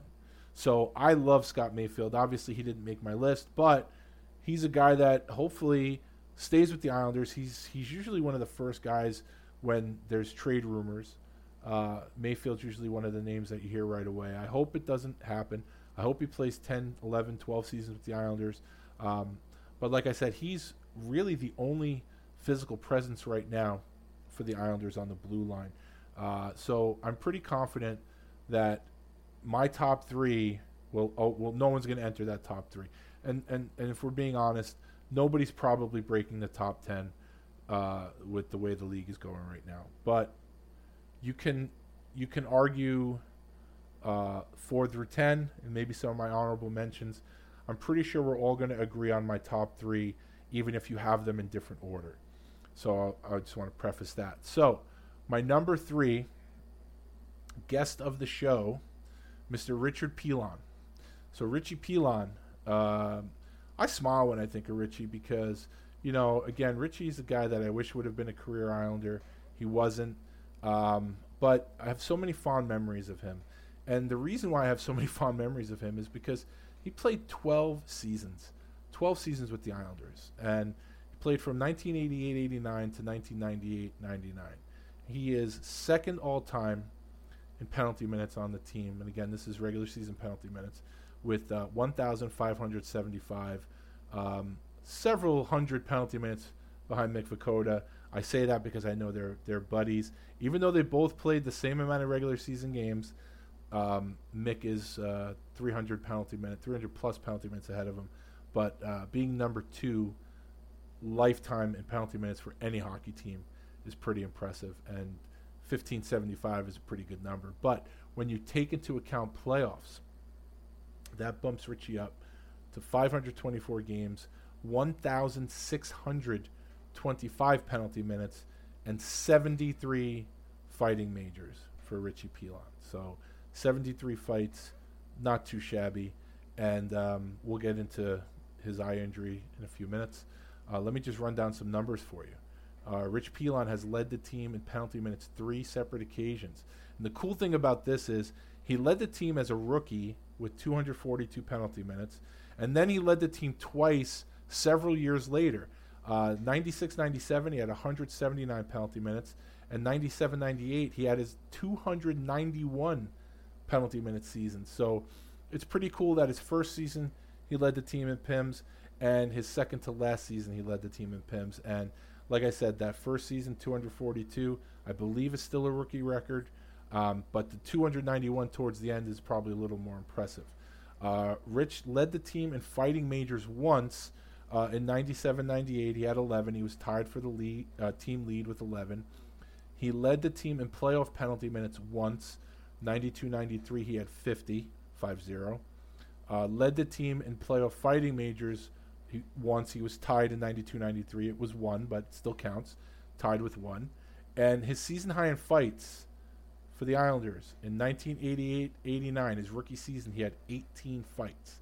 Now, I know Richie gets a lot of shit from some people about the visor, but let's talk about some of the guys on his fight card. Todd Ewan of the Blues, Craig Berube, Flyers, Rick Tocchet, Flyers, Marty McSorley, LA, Jay Miller, LA, Joey Kocur of Detroit, Ken Danico of the Devils, Rob Ray, Buffalo, Chris King of the Rangers, Randy McKay of Jersey, Shane Corson, Edmonton, Mark Potvin of the Kings twice, Jimmy Cummins in Tampa, Jamie Huscroft, Calgary, Brendan Witt, Washington, Chris Murray, Ottawa, Dan Kordick, Philadelphia, Sandy McCarthy, Tampa Bay. We talked about a lot of those fights in the two-part series that I had with Richie. But, I mean, if we're being honest, Richie, no matter what he did, he's always going to be remembered for the rivalry with Eric Lindros. That is old-school hate, rivalry. I mean, it's really what hockey is supposed to be. Richie would drive Lindros crazy. And he wouldn't just distract Lindros. It would distract guys like Dan Kordick and Brant Myers and everybody else that played physical for the Flyers wanted to kill Rich Pilon because he was already in Eric Lindros' head before the game even started. Not many people took the body on Lindros like Rich Pilon did. So, and in order for Rich Pilon to do that, Rich Pilon has to be on the top defense pair, which he was a lot of his career because he could play the game. So, as everyone knows, Rich Pilon suffered a pretty serious eye injury that forced him to wear a visor for the rest of his career. And I know a lot of people give Richie shit about that, and that's fine if you do. But think about it from his point of view, where now he has to play his role with the visor. And he didn't have a choice. So I always think that's funny when people criticize the guy about the visor. But it's not that he started as a rookie, had his 242 penalty minutes, his 18 fights, and he was wearing a visor. He didn't. He had to wear the visor in order to play hockey. And in the job that he did, I mean, really, physical defenseman to a T, your textbook physical defenseman, and the job he did, sometimes you had to drop the gloves. And if you look at the guys he dropped the gloves with, none of those guys are shrinking violets. And, it is what it is. It's like to criticize Rich Pilon for the visor, it's pointless because, A, he's retired. There's nothing you can do about it. So, yeah, you could pinpoint a couple of fights where the visor may have saved him. I remember the fight he had with Jim Cummins where Jimmy might have hit him square in the face if it wasn't for the visor. But it is what it is. I'm glad that Rich Pilon was an Islander because though the beginning of his career with a young Rich Pilon and a young Mick Vukota, before I even knew either one of those guys and I knew they were buddies, that was fun stuff. That really was, it was a fun team.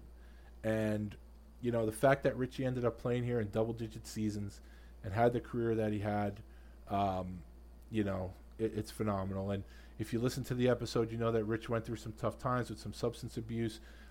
He's totally clean of that stuff. He's coaching now in the SJHL with the Red Wings. His life's together. His son is playing in the Capitals organization. So Richie's doing great. And for everything Richie Pilon did, I have him at number 3 on my list. I think even Richie would agree. Because it's funny, when you heard Richie talk about himself in the interview, I don't think he really considered himself a heavyweight like some of the other guys. Even though he was a big dude, he was like a bull. But I don't think he considered himself a heavyweight. So I think even Richie, for the great career that he had with the Islanders, probably couldn't argue with my number 2 and my number 1. But Rich Pilon, if you're listening to this, thank you for everything you did for the Islanders and for what you did for the Islanders. I give you the number 3 spot on my top 10. Number 2, the Bomber, Ken Baumgartner, is my number 2 toughest Islander defenseman of all time. Ken Baumgartner played 3 seasons with the Islanders. Really, only one of those seasons was a full season, but he played 3 seasons here. 89-90 to 91-92.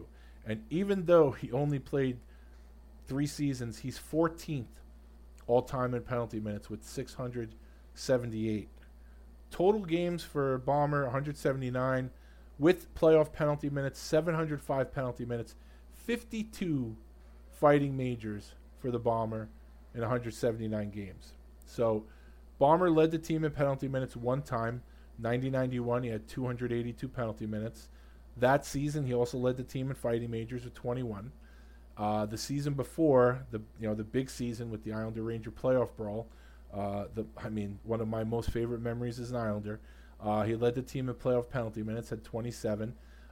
He also led the team tied with several guys, well, not several, but a few, for fights that playoff season. With 1, he led the team. And the 21 fights that he had in 90-91 was a season high for his Islander career. Now, I'm going to rattle off a lot of names here. I want to give you an idea of the caliber of guys that Bomber fought when he got here. Ed Kastelik of the Whalers, he fought him 5 times. Dave Maley, New Jersey. Alan May, it's surprising because it always seemed like those two guys were fighting. They fought 4 times. If you were witness to these games, it seems like they probably fought 40 times, but 4 times. Big Daddy Bob McGill of Chicago. Joey Koser fought him once with Detroit, once with the Rangers. Kelly Chase, St. Louis. And that Kelly Chase fight is almost like a study in technical fighting. It was such a defensive battle. Both guys grabbing on, tying each other up, ducking, weaving. It was actually, you should look it up on YouTube. It really was just a very technical fight from 2 of the most technically sound fighters out there. Also, Tim Hunter, Calgary twice. Brian Curran with Toronto. Marty McSorley, his former teammate, he fought him once at the Coliseum when Marty was with LA. Craig Berube fought with Flyers and the Flames. Troy Crowder, New Jersey, that was during Troy Crowder's big run. Mike Peluso twice while he was a member of Chicago. Minor league legend Serge Roberge fought him at the Coliseum when he was with Quebec. Fought Darren Kimball, the guy that Serge was in the lineup for when Darren was out with an injury. When Darren was healthy, Bomber fought him as well. Todd Ewan, Montreal version. Fought Ty Domi 4 times with the Rangers. Lyndon Byers, Chris Nyland, both with the Bruins.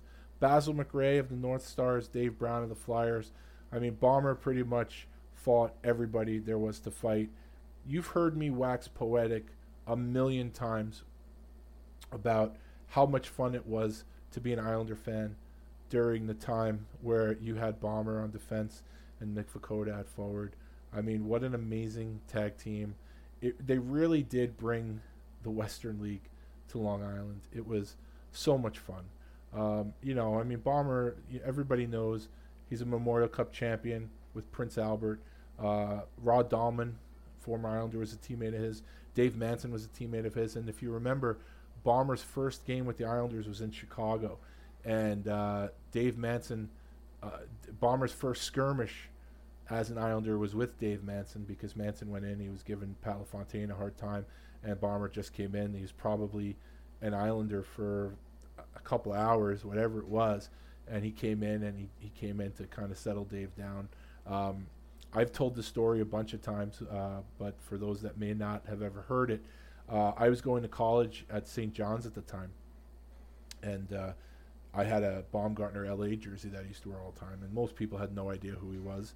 And one day I'm driving to school, listened to Imus, and I believe Mike Breen was doing the sports report. And he announces that the Islanders have acquired Ken Baumgartner and Hubie McDonough from LA for Mikko Makela. And I literally almost drove off the parkway because obviously I'm wearing Baumgartner's jersey around, so I'm a fan of his. Hubie McDonough, I didn't know too much about, to be honest. I don't know how much he actually played in LA. I didn't know much about Hubie, but I wasn't a big Mikko Makela fan. I know that probably is hard for you to believe if you know me. Didn't really care too much for Mikko, and I didn't really view it as much of a loss getting a guy like Bomber. So I'm on the parkway. I'm not even at school yet, and I almost drive off the highway. I don't know. There's no cell phones back then. I'm freaking out in my car because the Islanders just traded for one of my favorite players. So I will never forget that morning on my way to school. And then, of course, after he plays a few games, I wear the jersey to school, and people go, "Oh, that's the guy the Islanders just got." So I'm not telling the story to say, "Hey, I love Ken Baumgartner before he was an Islander." It's more along the lines of, I remember when I heard about the trade. It's similar to when I heard about the Islanders getting Jim McKenzie. But the real reason why I'm telling you that story is because I remember hearing it on the radio like it was this morning, and it just brought such a huge smile to my face. Baumer was always integral in the rivalry, the Islander-Ranger rivalry, and like I said, that brawl where the Islanders had to stand up for Pat LaFontaine after he was elbowed high by James Patrick. Baumer and Mick, exacted revenge. Couldn't have scripted it any better. And just thinking about Baumer circling, 2 seconds left on the clock, the face-off is going, and Baumer just circling and circling like a shark, and hearing Jig's call. I watch that clip probably 5 or 6 times a year. I just get goosebumps every time it happens.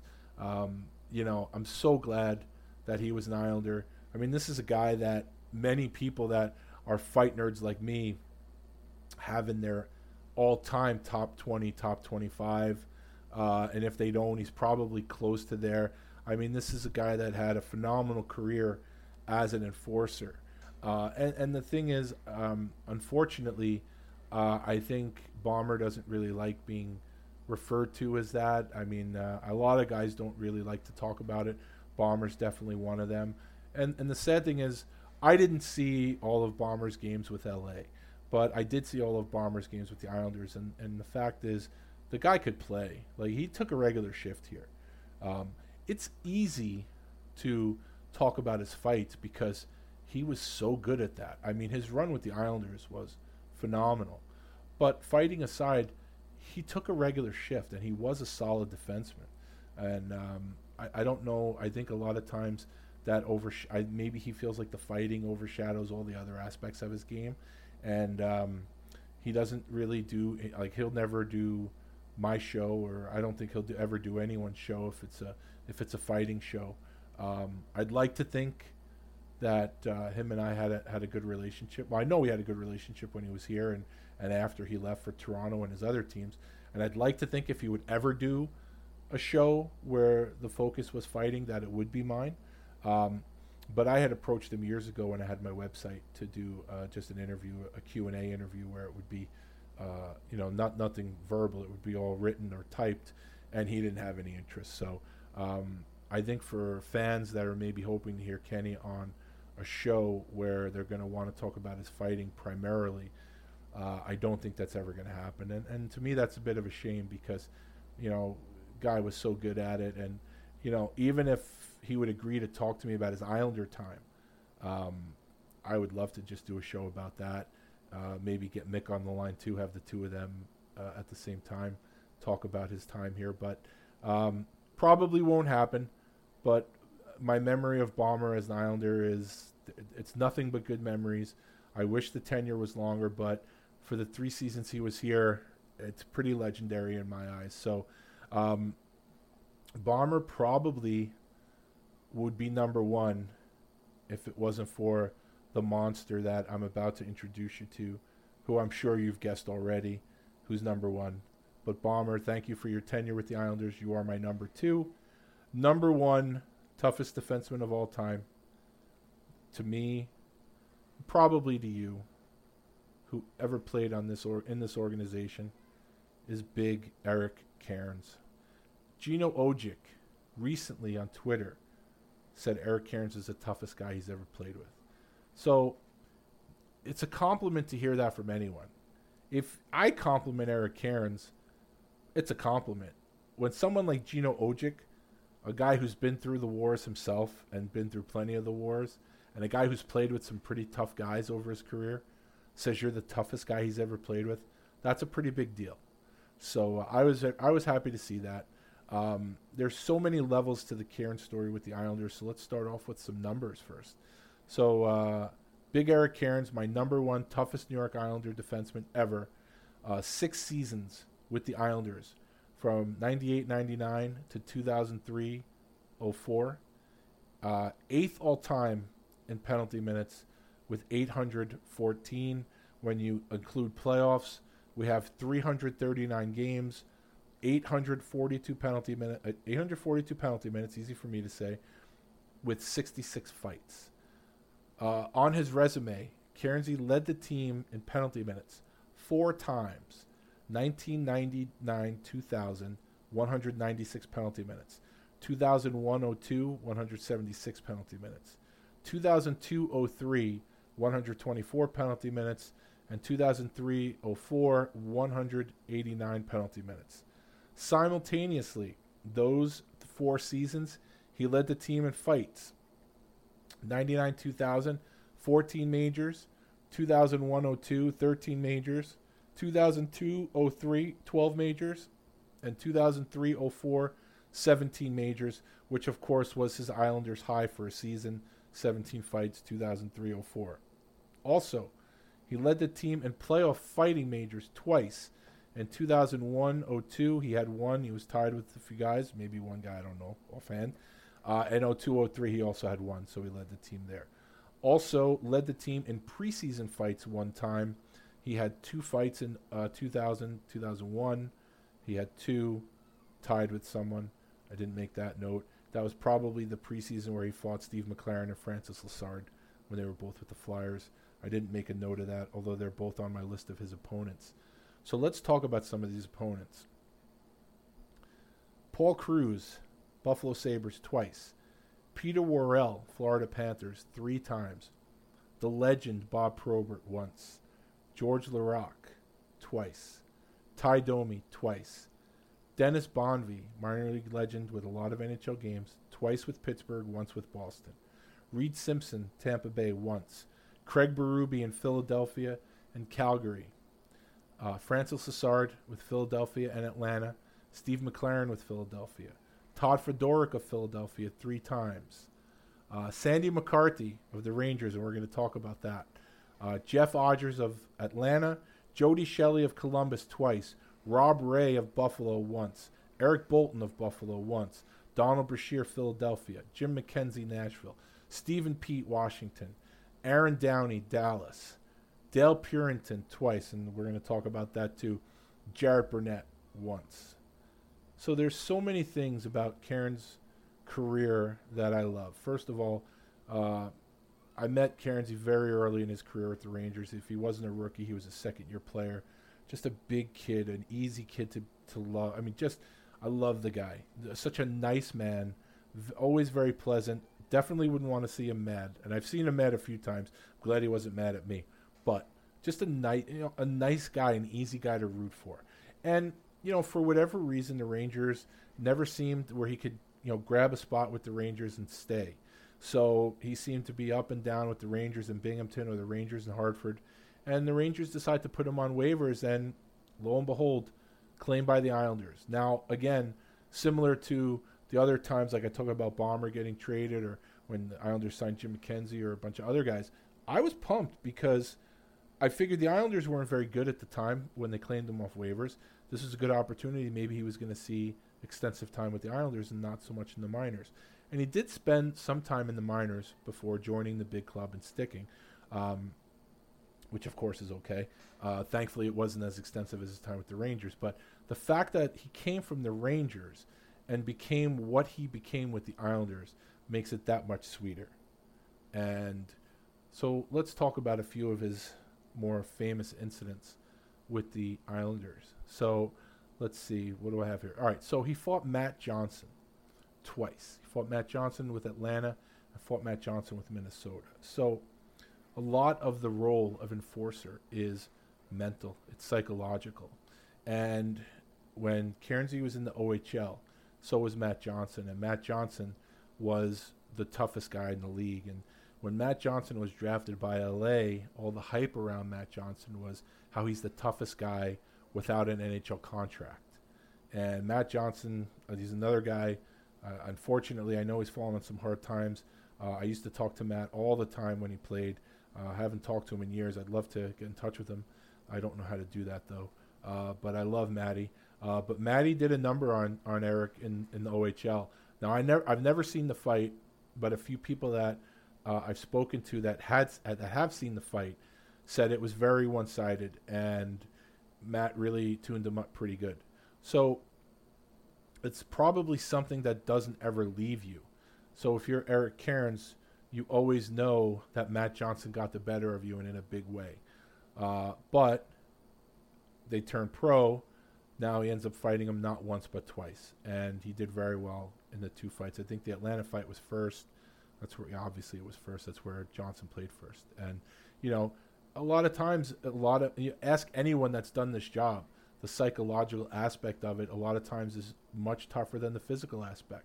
So for Cairnsey to come out and fight a guy that maybe beat him the worst that he'd ever been beaten in a fight, to me says a lot about his fiber and his intestinal fortitude and just his character. And that not only did he fight him once, but he fought him twice, to me says a lot about him. Also, fought Matt Barnaby.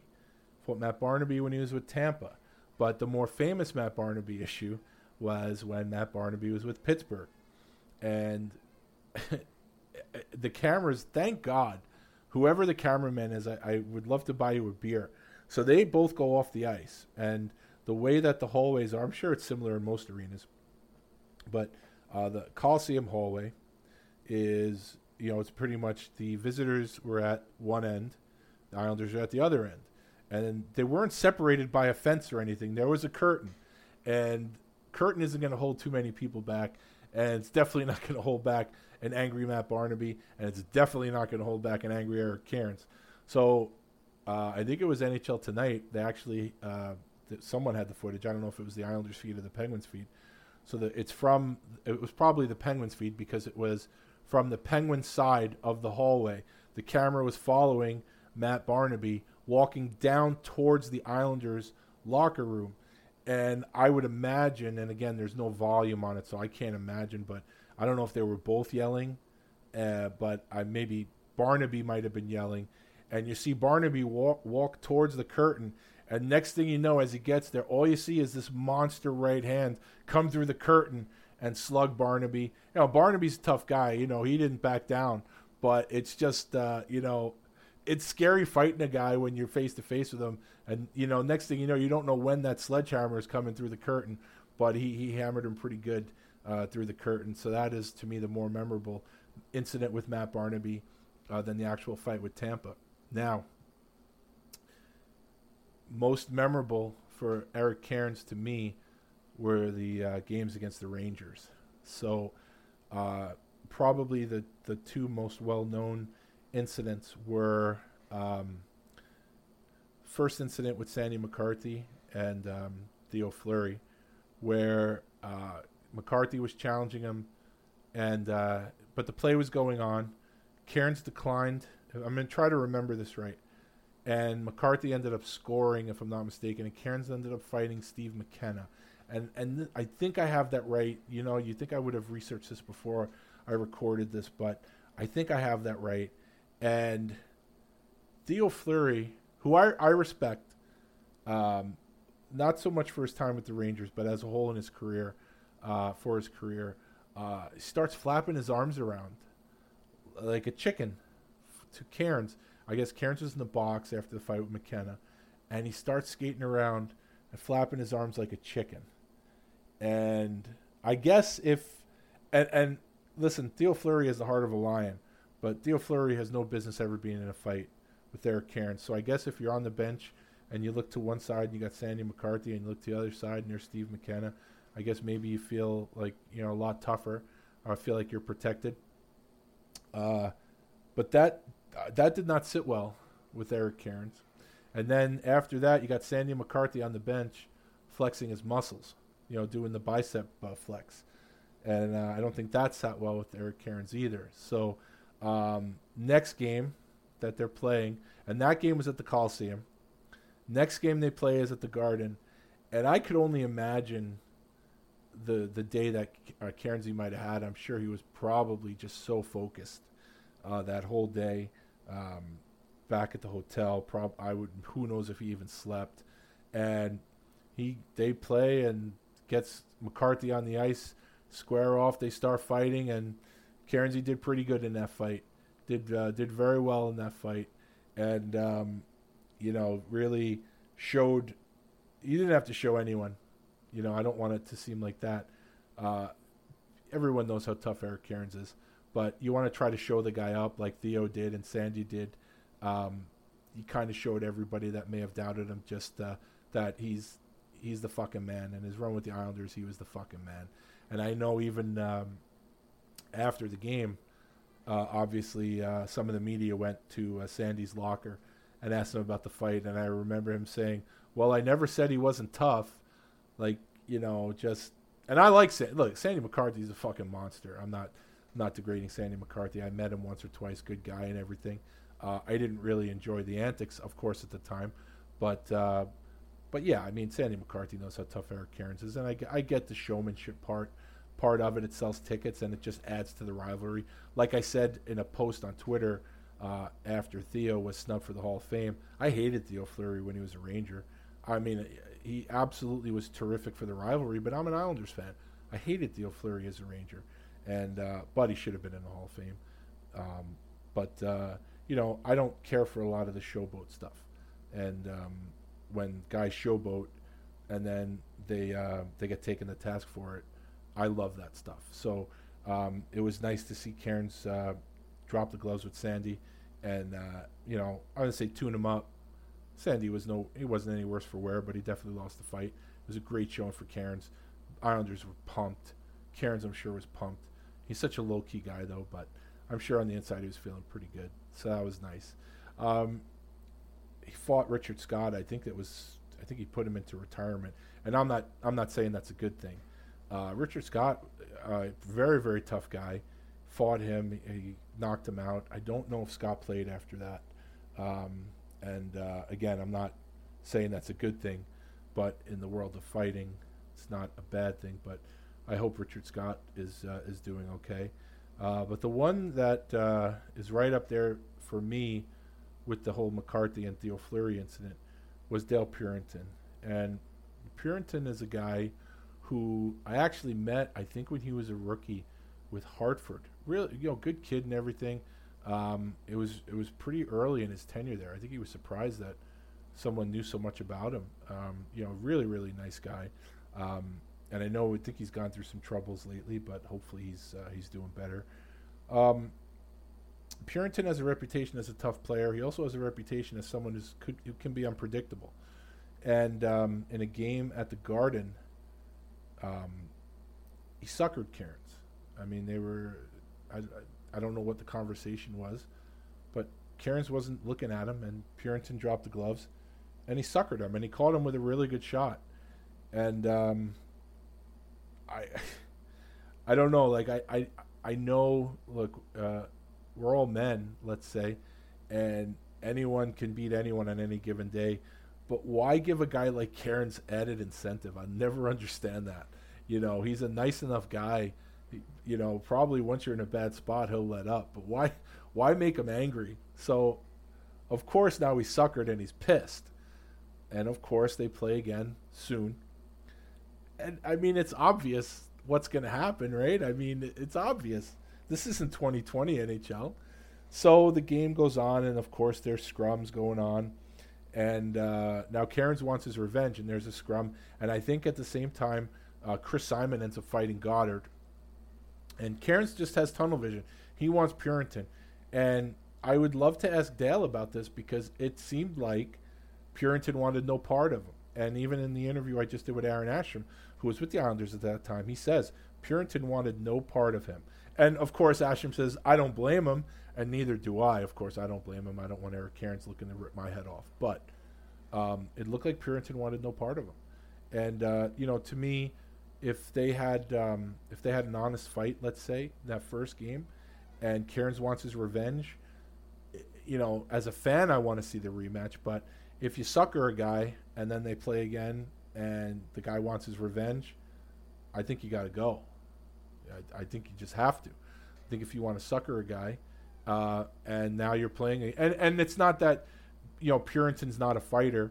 So let's say, it's, I don't know, Kenny Linsman or the Marchand, the guy on Boston. he suckers a guy. Well, you know he's not going to fight. You just know it. No matter what you do, you know he's not going to fight. But, Purinton, that's the role he played. He suckered Cairnsey in that game. The fact that Cairns wanted revenge, I don't think is such a crazy idea. But Purinton didn't want any part of it in that game. It's disappointing because I would have loved to see what would have happened. But Cairns is another guy. So many memories, so many fond memories of the big guy as an Islander. Really, I've said this a million times, and it's going to be tough, I tell you, when I get to that top 10 list. To me, Eric Cairns, like I said, it's really a toss-up. The Islanders have 5 legitimate guys who you could rank number 1. If you really want to break it down, you could rank 5 guys number 1. To me, it's not just as cut and dry as Clark Gillies is number 1. Now, that's not to say that Clark Gillies won't be my number 1. It just means that Cairns is the guy that I say most of the time. If people want to say he's the toughest guy that ever played for the Islanders, I have no issue with that at all, because he played in an era where everybody has seen him play. Everybody's seen what he did. He crushed guys. He killed guys. Okay? Getting hit with an Eric Cairns right hand is like getting hit by a Mack truck. Okay? And let me say this also, because to me, it's not always about the fights. Eric Cairns is a guy similar to Ken Baumgartner, where I did see a lot of, unlike Bomber, where I didn't see a lot of his games with LA, I did see a lot of Cairns games with the Rangers. And I don't honestly think the Rangers gave him a legitimate chance. Now, Ranger fans may disagree with me. The Ranger organization may disagree with me. And again, I'm watching the game from an Islander fan's eyes, but I love this guy. So when he came to the Islanders, again, they're in a much different spot as the Rangers were. The Islanders were a worse team, which would present a guy like Eric Cairns the opportunity to step in and contribute with his gloves on. And when Eric Cairns was an Islander, he was a top 6 defenseman, took regular minutes, and improved his game dramatically. And I think one has something to do with the other. I think you let this guy develop. He develops into a player. And I think it was Jaromir Jagr who said Eric Cairns was the toughest defenseman he ever played against. And if it wasn't Jagr, it was someone of that stature, but I'm pretty sure it was Jagr. And if you're going to get a compliment like that from a guy like Jaromir Jagr, I mean, that's huge. So when he was claimed by the Islanders, what that afforded Eric was the opportunity to develop as a player, to improve as a player, and then when he improved as a player, his confidence went up. And then when his confidence goes up, it just affects every aspect of his game, and that includes the fighting. And Eric Cairns' tenure with the Islanders, as far as his play goes, probably the best he ever played, because, of course, I didn't see all his games with Florida and Pittsburgh, but I know with the Islanders, top 6 defenseman, very reliable defensively, and as far as dropping the gloves, as far as defenseman goes, takes a backseat to absolutely nobody, in my opinion. That's why Eric Cairns, number 1, top 10, toughest defenseman, in my opinion.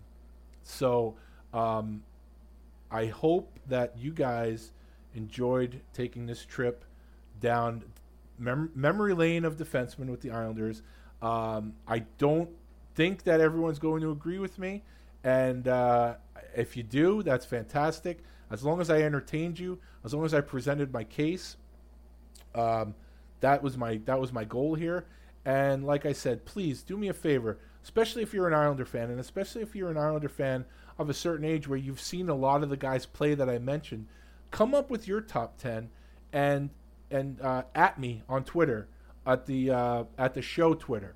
Send me who your top 10 would be, even if you take the guys I listed and come up with your own top 10. I would love to hear your reasoning, who your top 10 is, even a top 5. To me, that's what makes this fun. So if you have time, do that. Hit me up on Twitter or Facebook. We can compare our lists. And other than that, as far as next week goes, next week I do hope to have Eric Bolton. I'm hoping to hook up with him this week. And once I'm done with Bolton, actually, forget about once I'm done with Bolton. This week I hope to have 2 interviews lined up. And, of course, I am really excited to talk to Eric. Eric is a guy who obviously I had seen over the years, with Buffalo when the Sabres were on TV, with Atlanta when they were on TV, and, of course, then with the Islanders, I saw all his games. But when I was doing the research for the interview, and I'm watching Eric Bolton fight after fight after fight after fight, I got to tell you, underrated. I mean, super underrated. I mean, maybe not in Buffalo. I'm sure in Buffalo they loved him. I mean, they had to have loved Eric Bolton in Buffalo. And I don't know about Atlanta. I don't know how big they were down there, the Thrashers, but all-time penalty minute leader in Atlanta, Eric Bolton. Just, this guy is so much fun to watch. So I'm really excited about talking to Eric because him and I, aside from a few texts, have never really talked before. So it'll be sort of a new situation for me, interviewing someone who I really don't have a previous relationship with. For whatever reason, with the teams he was on, I was never able to hook up with him or introduce myself. So I'm actually looking forward to doing that kind of interview. And then the other guy who I'm going to interview, who I hope to interview this week after I interview Eric, is another guy similar to Bolts that I've never really had a conversation with. So it'll be another guy who, similar to the Bolton interview, where we don't have a relationship already. And I hope that the interview comes off like we do, though. That's always my goal, to have the interview sound like it's 2 old friends having a conversation. But if I get Bolton and I get this other guy this week, that's going to be a kick-ass week for me because it's 2 guys who I've wanted to talk to since I started this show. And if I nail them both down this week, it'll be a great week. So I think that's it. Guys, ladies, thank you very much for tuning in to this episode. I hope you enjoyed it. And I guess that's it. Have a great week, everybody. Take care. Thanks for listening.